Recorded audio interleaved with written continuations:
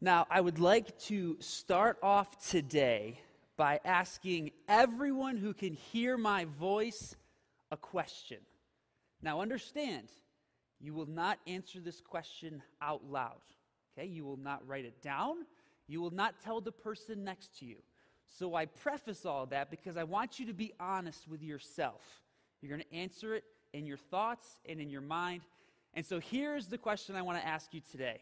If you could ask for and receive anything in the whole world, what would it be? Now, on the count of three, I want everyone to shout it out. No, I'm just kidding, all right? That would be mean. That's not what it, right? No, not that, right? But I want you to really think about it.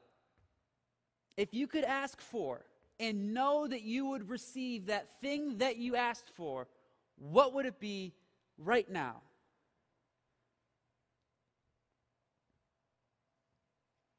Now, I'm not going to give you my answer to that question, okay? It's a little too personal for right now. But I will tell you two things about myself that I have always wanted instead, okay? I have always wanted to see a wild bear in nature. I've never seen one, okay? That's the first thing. The second thing is I have always wanted to see Jimmy Fallon in person. And that's all you get to know. Now, here's the thing. If you're new here, welcome. My name is Cooper Young. Now you know a little bit about me. I'll introduce myself. I get to serve on the team here as the associate pastor, and we are truthfully so glad that you are here. We are in week two of our new series entitled Walking in Wisdom, as we are trying to answer the question of how do I get better at life? Anyone in here want to get better at life? A couple people are honest, some people are professionals, and that's a really good thing. I'm proud of you. Or you're just tired, and that's okay. But I think if we're all honest with ourselves, there's at least some aspect of life that we would like to get better at. There is something, there is some habit, there is some aspect to our lives that we're not super happy with, and we would like to see it improve. And so in order to do so, we are exploring and navigating our way through and becoming more familiar with these deep nuggets of wisdom that we find in the book of Proverbs. However, here's what I think is true for most people here today and in the rest of the world. When it comes to receiving advice or instruction about what is right and what is wrong, I would argue that a lot of us have trust issues. Anyone have trust issues with the world today? Again, some people are honest, but that's okay, right? I mean, you've tried enough diets, you've tried enough workout routines, DIY projects, self-help books, 10 tips to a better marriage. You've been clickbaited, scammed, deep-faked, all across the internet, and straight up lied to by people who you actually had a lot of respect for, to the point where now no one really knows what to believe. Isn't it so true that in today's world, it is so hard to discern and know what's real and what's fake, what's true and what's false, and what's AI, and is there really anything worth believing in? If I'm not mistaken, I would say that this is a struggle for everyone. But here's what I will say. If our lives are going to be truly transformed by this book of Proverbs, then individually, we are going to have to decide for ourselves that these are in fact trustworthy. And so today, I want to introduce you to the author who is responsible for writing predominantly the entire book of Proverbs. We can't say the whole thing, but about 95% of it was written by a king, and his name was King Solomon. Now, maybe you've heard of Solomon, but you might know about Solomon too. Solomon had a famous dad. Okay, he had a famous dad, and his name was King David. Now, that's David and Goliath, right? And David, he would go on to be remembered as the good king because he was so well known for being a man after God's own heart. But even while being known for something like that, David still messed some things up in some pretty big ways. What does King David do with his power? He commits adultery with one of his soldiers' wives and then has him murdered to try and cover it all up. But here's why I mention that. Because the woman he had that affair with, her name was Bathsheba. And she goes on to have a son with King David named Solomon. So then fast forward to the end of King David's life, and Solomon is chosen to rule over all of Israel at just 20 years of age. And now, I also mentioned that detail because I have been in leadership at a very young age myself. Not a king by any means, but I can tell you it is not always the easiest of responsibilities. And what was so helpful to me was to actually look at this transition taking place in Scripture when I was going through it for myself, and to see the way in which Solomon handles this level of authority at such a young age, as well as how he was able to not just manage and not even just survive, but actually thrive as a young leader. And this was no walk in the park for Solomon. Why? Because Solomon's predecessor, his dad, King David, was kind of a big deal, okay? David never lost a battle. David had ruled and reigned over Israel for the past 40 years, and he had acquired a lot of favor with both God and his people. But God also told David that he was not going to be the one to build his temple, but that responsibility would fall on the shoulders of his son, Solomon. So Solomon, he's stepping into a tough place in leadership, and he could have walked into the role like a lot of people. Arrogant, entitled, thinking that now he's going to be an even bigger deal than his dad. And he could have just been totally bent on receiving as many riches, as much honor, as many comforts that belonged to a king. But he doesn't do that. Solomon instead steps into this newly appointed role with a different posture. Instead, Solomon is humble. Solomon is reverential. And Solomon is also wise. So here's what I want to do. I want to show you King David's final words to his successor, to his son, on his deathbed. The things that he said to Solomon last. Look at what it says here in 1 Kings 2. It says, I am about to go the way of all the earth, which is to say, clearly, Solomon, that you can see, I am about to die, just like everything else does in this entire broken world. I'm about to go the way of all the earth, he said. So be strong, act like a man, in true dad fashion, right? We get that. He goes on to say, and observe what the Lord your God requires. Walk in obedience to him and keep his decrees and commands, his laws and regulations as written in the law of Moses. Do this so that you may prosper in all you do and wherever you go. And so Solomon's there and he's like, why, Dad? Why do I have to do these things? Why are these your final words to me? And David would say, it's because I know this. I've experienced what life is like when I've listened to God, and I know what life is like when I've tried to be my own God. And the best thing for your life is to walk in submission to God. Now, at that point, Solomon could have said, whatever, dude, super lame, party at the castle, I'll see you on the other side. Right? He could have totally disregarded everything his dad had just told him. But he doesn't do that. Instead, in chapter 3, we're told that he does this instead. It says, Solomon showed his love for the Lord by walking according to the instructions given him by his father David. Why? Why does he do that? Because Solomon was humble enough to admit that he didn't know better than his dad, who had gone before him, and so he received the instructions from his father. And then Solomon was also reverential enough. In other words, he respected, he held in high esteem, he thought highly enough of God to hold his word as the ultimate authority over his life. And then Solomon was also wise. Why was he wise? How was he wise? He was wise because he took this humility into the position that he had, and he maintained his reverence for God in every aspect of his life.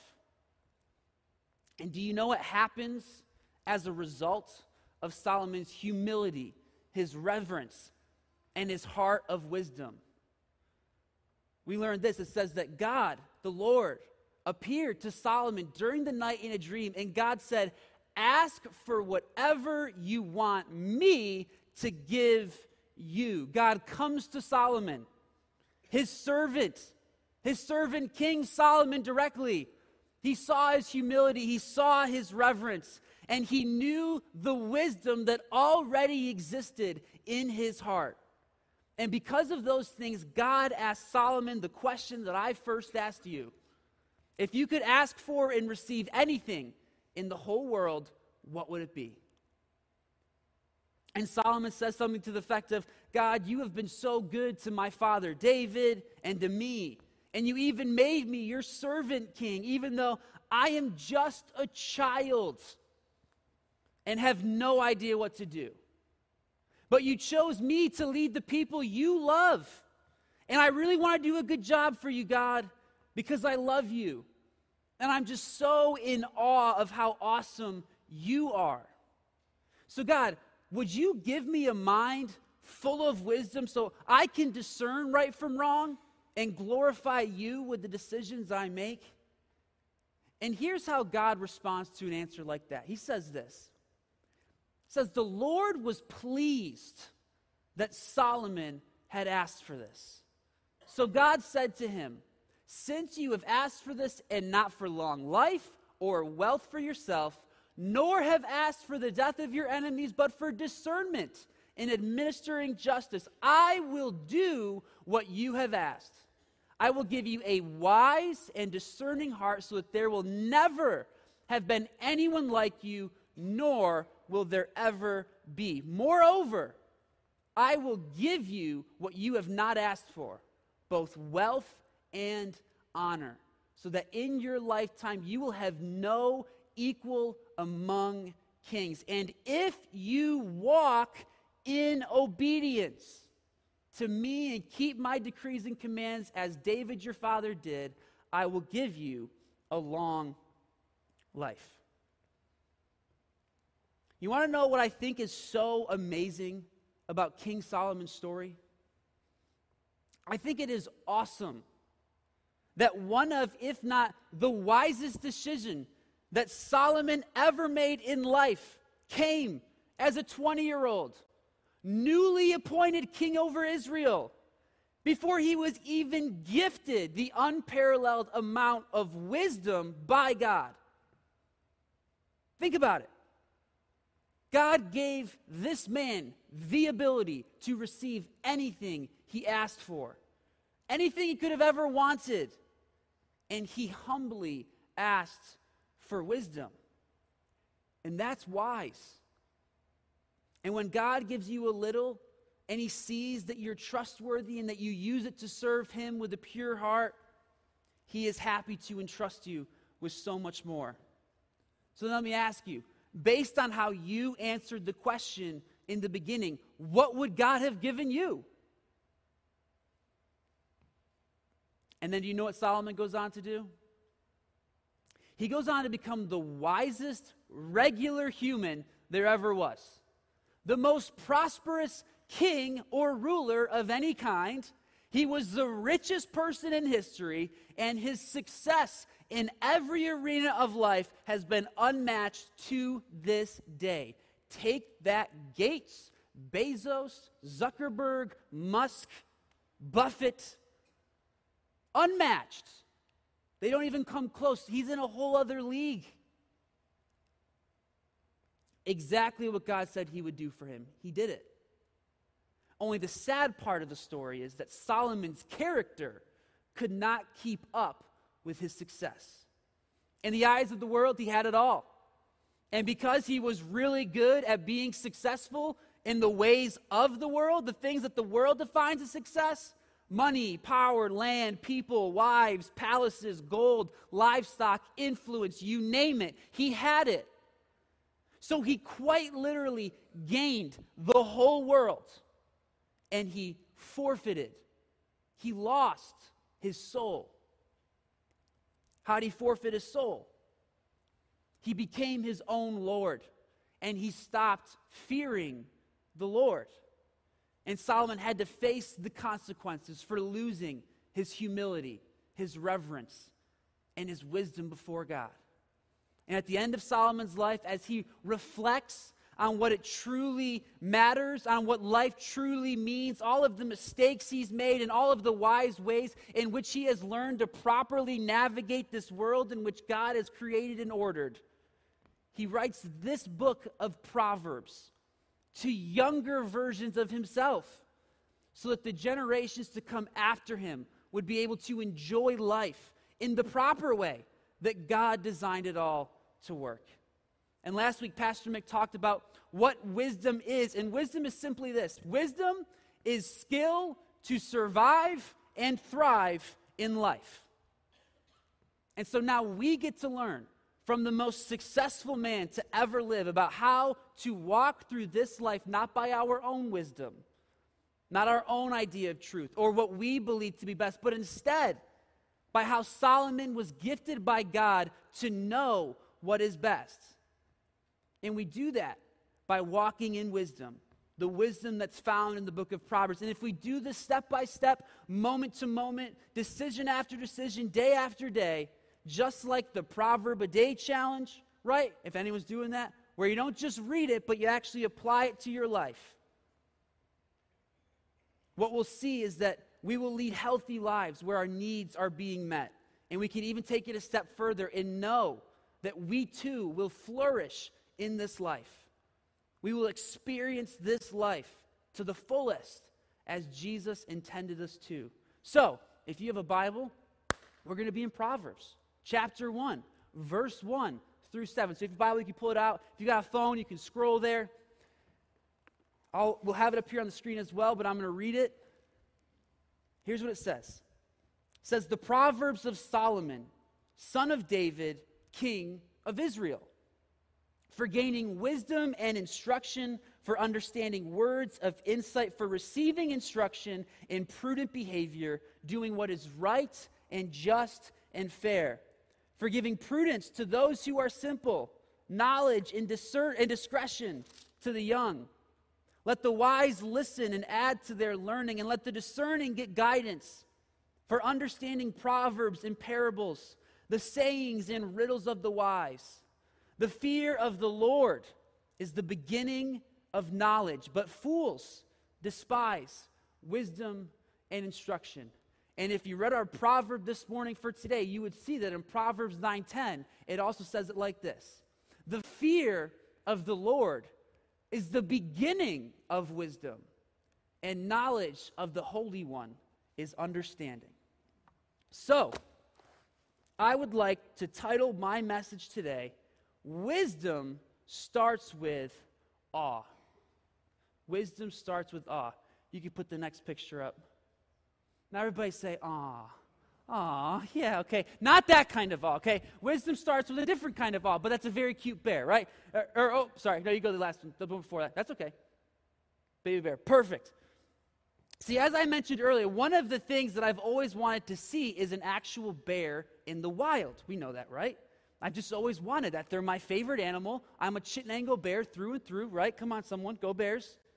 Okay, there we go. Hey, I like that. Yeah, so I love bears, right? And I love going to the Adirondacks. I love the Adirondacks. And so I've gone up there multiple times a year throughout my life. And have I ever seen a bear? No, which is obnoxious because everyone says they're everywhere. And I could never see one. My siblings have seen bears. I've never seen a bear. I have seen a deer be fed French fries through a McDonald's drive-through window in the Adirondacks. But I have never seen a bear. And it's one of my great flaws in life, but that's okay, okay? But if I can be honest with you, I actually don't really want to stumble upon a baby bear like that in the wild, like learn how to climb a tree, because what am I going to want to do?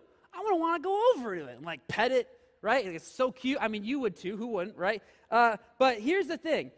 I'm actually kind of afraid of what would happen, because if I go over there and try and take a closer look at this cute little baby bear, what I'm going to find is that there's probably also a mama bear, okay, waiting close by. And no one wants anything to do with that. Why? Why? Because what do mama bears do when you start messing with their cubs? How many mama bears are there in the room? There you go. Well, yeah. What are you going to do if someone starts messing with your cubs? Just full revenant scene, if you know what I'm talking about. Just an absolute mauling, right? And that's what's going to happen. I can't, whatever you want to say. And you know this, right? No one wants to come against a mama bear protecting your cubs. And so as much as I want to see a wild bear or a baby cub just out in the woods, I'm also very fearful of what would happen if I did. And let me say this. That is a healthy fear to have, okay? That is a constructive fear to have, because that's the kind of fear that is going to help me survive and thrive in this world.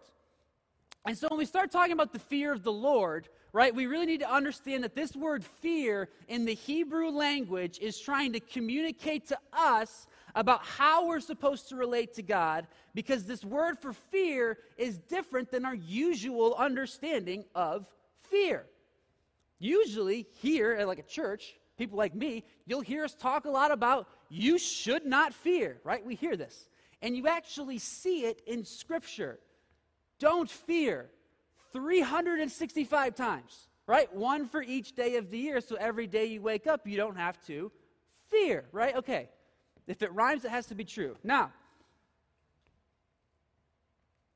this is where the English language can get us into trouble and actually do us a disservice when we're reading Scripture. So let's try and understand it better. It doesn't translate well enough from the Hebrew. So how are we supposed to understand the difference between God telling us don't fear over 300 times in Scripture, while also saying fear God over 300 times in Scripture? So here's what we need to understand. There are actually two types of fear. There is constructive fear, and there is destructive fear, okay? That's important. A constructive fear is, I'm not going to mess with a baby bear, okay? Because in the wild, mama bear might come along and make me lunch. That's a constructive fear to have. Now, and I would give you that advice too. That's going to help you survive and thrive in the world. But, there are also destructive fear, okay? I could make my constructive fear a destructive fear by saying that because of the fact that I'm afraid of being mauled by a mama bear, I'm just never going to go for a walk in the woods. That's not helpful, okay? That is destructive. Why is it destructive? Because the difference between constructive fear and destructive fear is constructive fear promotes wisdom in life. And destructive fear produces foolishness. It would be foolish to never go for a walk in the woods of fear that I'm going to get mauled by a bear. So when we allow ourselves to constantly dwell on destructive fears, we lose our sense of reason, because destructive fears often manifest themselves as worrying. Worrying is not good. It will never be good. Worrying is unhealthy. Worrying is a waste of time.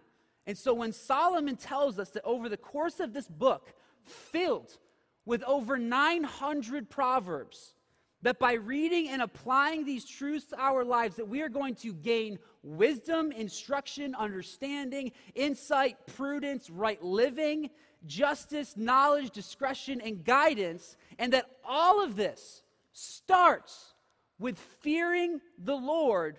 We really need to understand what it means when he says that. Because if we're confused about what fearing the Lord means and what it looks like in our lives, then the rest of what we talk about isn't going to matter. Because the fear that Solomon is talking about here is the most constructive fear you can ever have. Nothing else will add more. Nothing else will make you better. Nothing else will help you to know God and fall in love with God more than properly understanding how to fear him.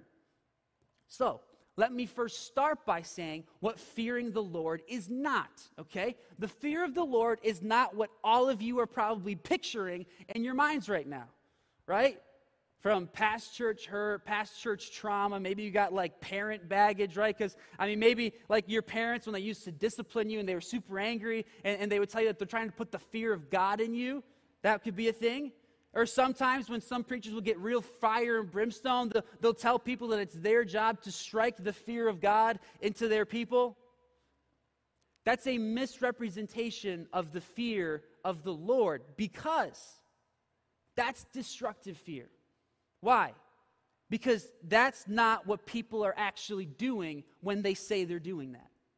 What those people are actually doing is taking their power and their authority over people who they are responsible for. And they are using terror and terrifying imagery and acts to try and control other people's behavior. And that's not what Solomon is referring to here. He's not talking about getting struck by lightning by the old guy in the sky with the white beard. He's not talking about condemnation. He's not talking about a relationship with God where if you mess something up in life, you have to try and hide it, because if people find out what you did, what would they think of you? When we get the fear of the Lord wrong, that's how we begin to see God in a way that He's not. And it's that twisted and misunderstood expression of the fear of the Lord that is the reason why so many people find it hard to understand that God is in fact all good. So then what does it mean to understand the fear of the Lord? What is the fear of the Lord? The fear of the Lord is to stand in awe of God's wonderful, powerful, and holy love. See, this idea, the fear of the Lord, this is the theme for the entire book of Proverbs.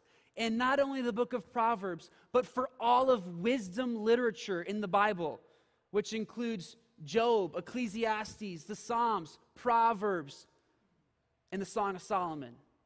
This kind of fear of the Lord, it's only possible for someone who has felt the weight of their own sin in life. It's only possible for someone who believes that before God, they were living in a way that was not right. And so they trusted that God had better for them. This is the kind of holy love that we see displayed on the cross by Jesus as our Savior, who is in Himself the only one who was ever wiser than Solomon. Because Jesus is the wisdom of God with flesh on. He is the ultimate teacher of wisdom. And He shows us what a right fear of the Lord looks like when He dies on the cross for us. See, the fear of the Lord, the awe of the Lord, the reverence, the humility, the wisdom from God, it all stems from our love for Him. That is what it means to truly fear the Lord. It's not that we're scared of Him, of being dangerous and terrifying to us, but to evil. And because of that, we are so filled with awe and wonder at His holiness that we are motivated towards obedience to His commands so that we too can be holy, so that we too can know Him more, so that we too can become more like Him. That's what getting the fear of the Lord right looks like. Instead of being scared of Him when we do something wrong and we try and run away and hide it, we actually run to Him knowing that we'll be held by His grace, by the finished work of the cross that Jesus accomplished for us in love. And we know that being close to God is in fact what makes us more holy. Because when our awe, our reverence, and our love for the love that God has for us causes us to willingly humble ourselves before Him so that we want to trust and obey all that He has to say, that is when we begin to not just survive in this world, but we begin to thrive. That's when we truly become wise. And we all actually know what this experience is kind of like, okay? Because we all have people, right? We don't maybe know what this is like with God all the time. Maybe right now, like, this sounds super Christian-y, very heavenly. And for one thing, it's because it is, okay? But for another thing, we all do this all the time with other people. Like, if there was this one person who came through the doors right now, and I told you that person wanted to meet you, we all have a person, and I told you that they wanted to meet you right now, you would in a moment be the most excited you have ever been and the most nervous you've ever been in your whole life, right? Not because this person is dangerous or scary, but because there are people that we look up to so much. There are people that we have so much respect for. There are people that we love so much that if we have the opportunity to be in their presence, we want to put our best foot forward. We get excited about it, but we also have this kind of nervousness about what it looks like to be around them. We would want to do whatever it took to please them, especially if we knew that they would never have us do anything that wasn't going to be for our best. And so now I can tell you about why I have always wanted to meet Jimmy Fallon in person. Okay? Here we go. So here's the thing. So in high school, I don't know why, I would watch The Tonight Show starring Jimmy Fallon every single day. Okay, I was obsessed with the guy. I loved him. All right, I loved him so much I wanted to be just like him. I started a news team at Chittenango High School with a couple of friends, and I even was going to start a Tonight Show at the high school. That got nixed, okay? That wasn't going to happen. I wrote a whole monologue. It was a whole thing, all right? So I wanted to be just like Jimmy Fallon, and I always wanted to meet him in person. And then there was this one year where I was getting married, and so my best man, he wrote to the Tonight Show to try and get tickets. And he's like, hey, my best friend, he loves Jimmy Fallon. He's getting married. Can we score some tickets? And they were like, sure, buddy. Come in April of 2020. Okay? So that wasn't great. So that never happened. Okay? But we know, okay, that God works everything together for the good of those who are called according to his purposes. So here's what happened. It was going to be the last basketball game at the Dome before COVID shut everything down. And it was senior night for the basketball team, which means it's senior night for all of the Ottos as well. Okay. If you don't know this about me, I was Otto. Now, at this game, they reveal who's been Otto because it's a big secret over the past 4 years. And so at this game, I am going to be at center court in the Dome at halftime, and everyone's going to see my name. That's going to be a whole thing. Okay, great. Now, Adam Weitzman was supposed to bring Dwayne "The Rock" Johnson to sit courtside, like within 10 feet of me, and at the last second, The Rock cancels because he'll do that, okay? And that was okay because I saw that Adam Weitzman was going to bring the GOAT. So I'm going to meet Michael Jordan. I'm like, this is awesome. So I showered for it. I wanted to make a good impression. And then I find out that it's not Michael Jordan. It's the football GOAT, okay? So it's Tom Brady. So Tom Brady's going to show up, and then I find out that he's bringing his best friend, Julian Edelman, which is who cares, right? No one cares. And so Tom Brady and Julian Edelman are going to be at the Syracuse game sitting courtside when I'm going to be there. Okay.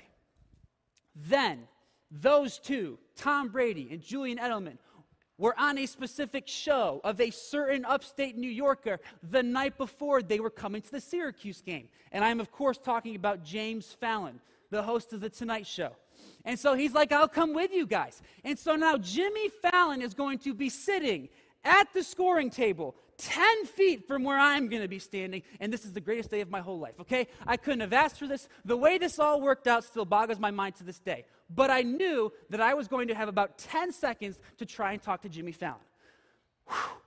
It was a big day. Now, I'm walking out of the tunnel to half court, and I stand there. Mind you, when they announced the guys into the Dome, they announce, and now from the New England Patriots, Julian Edelman. And people were like, yeah, no one cares. Okay. And then they were like, and now the quarterback, the greatest football player of all time, Tom Brady. And everyone's like, yeah, woo. But we're New Yorkers, right? And so we beat him twice in the Super Bowl. And so we don't super care. But when they announced third, and now, the host of The Tonight Show, Jimmy Fallon, you would have thought everyone just won a new car. I mean, the place was the loudest I have ever heard it. It was crazy. People lost their minds. But with them came 24 security guards, okay, which meant that no one was getting to these three celebrities. But I was going to get to one, okay, and so I was going to do it. And so I get out to half court, and I kind of walk up, and then I look behind me, and he's right there. And I'm like, okay, security guys, and I'm talking to myself. I'm like, just be cool. Be cool. He gets this all the time. Okay, if you play your cards right, you get a quick conversation. He'll take you to dinner. He'll mentor you. This is going to happen. Like you will be the next host. And so I'm like ready to go. And I see the security guards, and I'm like, And like one kind of went like this, and so I was like, now's my time. And so I kind of rushed over very hurriedly to the scores table. I don't play basketball, okay? I didn't know that at the bottom of the scores table, there's like this rounded pad thing so people don't turn their ankles. I kick that and fall head first into the face of Jimmy Fallon, okay? We were so inches. I could have Eskimo kissed the guy. Like, it was so close. I was like, it was unbelievable. And there I am. And I was like, you're not going to say anything dumb. And then I said, hello, Jimmy Fallon. I love you so much. I'm your biggest fan. Can I get a picture? And he was like, sure. And I was like, great. And I took a selfie. And I was like, thank you so much. I love you so much. Have a great day. And I like sped away. And it was the most embarrassing thing I've ever done in my whole life. It wasn't cool at all, okay? There was no conversation to be had, but he was great. And you're like, Cooper, I don't believe you. Good thing I have the picture. Okay. He's like, what's up with this guy? And I was like, that's what's up with this guy. But I was so excited. Why? Because I just loved him so much. Just to be in his presence meant that there was nothing that I was not willing to do just to be as close to him as possible. And that's Jimmy Fallon, folks. He's just a dude, all right? Was I in awe of him? Yes. Did it influence how I felt and behaved? Yes. Was it because he was making me do it for him? No. But because of my awe and love and reverence for this guy, I wanted to do whatever it took to be close to him. That's what it's like with God. Except we're talking about God. The God of the universe, the God who created space, time, the earth, the oceans, the mountains, the forests, animals, people. He created you. We're talking about the one who wanted so badly to be close to you that he gave his only son as a sacrifice for your sins. And he did all of that just so that he could know you in an intimate and personal relationship. In our awe, our fear, our reverence, our love for him, we get to do these things to bring us closer to him. And how do we do that? The book of Proverbs is filled with how to do that. And that's what wisdom is. But wisdom starts with awe. Being so in awe of God that all you want to do is follow him and what he says to be closer to him. The fear of the Lord is mentioned 14 times in all of Scripture. We've talked about 2 today. I want to give you the third. Here's what it says. The fear of the Lord leads to life. Then one rests content, untouched by trouble. Or we could say it like this. Our fear of the Lord leads to the fullness of life. Because if you remember the first question I asked you, if you could ask for and receive anything in the whole world, what would it be? My guess is whatever that thing was that was in your mind, the reason you thought of it is because you think that is going to help you enjoy life more to the fullest. But the truth is, nothing will help you enjoy your life more than a healthy understanding of the fear of the Lord. And so my encouragement to you would be first, if you don't know God, if you don't know his love, if you don't know his grace, if you don't know his mercy, if you don't know his deep desire to be in a right relationship with you, that you would reach out and that you would believe in his son Jesus as your Savior, as the one who paid the price for your sins, and that you would receive that relationship with him by faith and then begin to experience those things for yourself. But if you already know those truths about God and who he is, I would encourage you to, again, be honest with yourself about whether or not this is how you see God. And if it's not, that you would ask him to help you to. Ask God to give you more wisdom in life. Ask God to help you fall deeper in love with who he is. Ask God the same way that Solomon did, and I'm telling you, he will do it. Wisdom is a gift from God, and he wants to give it to you. Might not be right away, but over time, you will see that the fear of the Lord, the awe of God and who he is, and what he has done for you, and what he can still do for you, will lead you into enjoying the fullness of life. Would you bow your heads and pray with me? Heavenly Father, thank you so much for today. God, thank you for these people. God, thank you that you're just so good. Lord, thank you that you have given us wisdom as a gift. God, thank you that because we are able to fear you rightly, God, that we are able to stand in awe of you as we look out at all of your creation. God, as we look out at all of the good things that you have done and still do for us. But God, as we stand in awe of what you did when you sent Jesus to the cross for us, God, let that be our motivation to live in the way that you have properly ordered and created this world to work. God, let us do it with a joyful heart. God, let it lead us into the fullness of life the way that Jesus wanted us to experience it. God, I do pray if there is anyone in this room today who doesn't know you in that way because they're not in a right relationship with you, God, that they would reach out and that they would enter into that today. By your grace, God, through their faith. You're so good, God, and we love you. And it's in Jesus' name that I pray. Amen. I lost my iPad. That's okay. 1 second. I have something for you.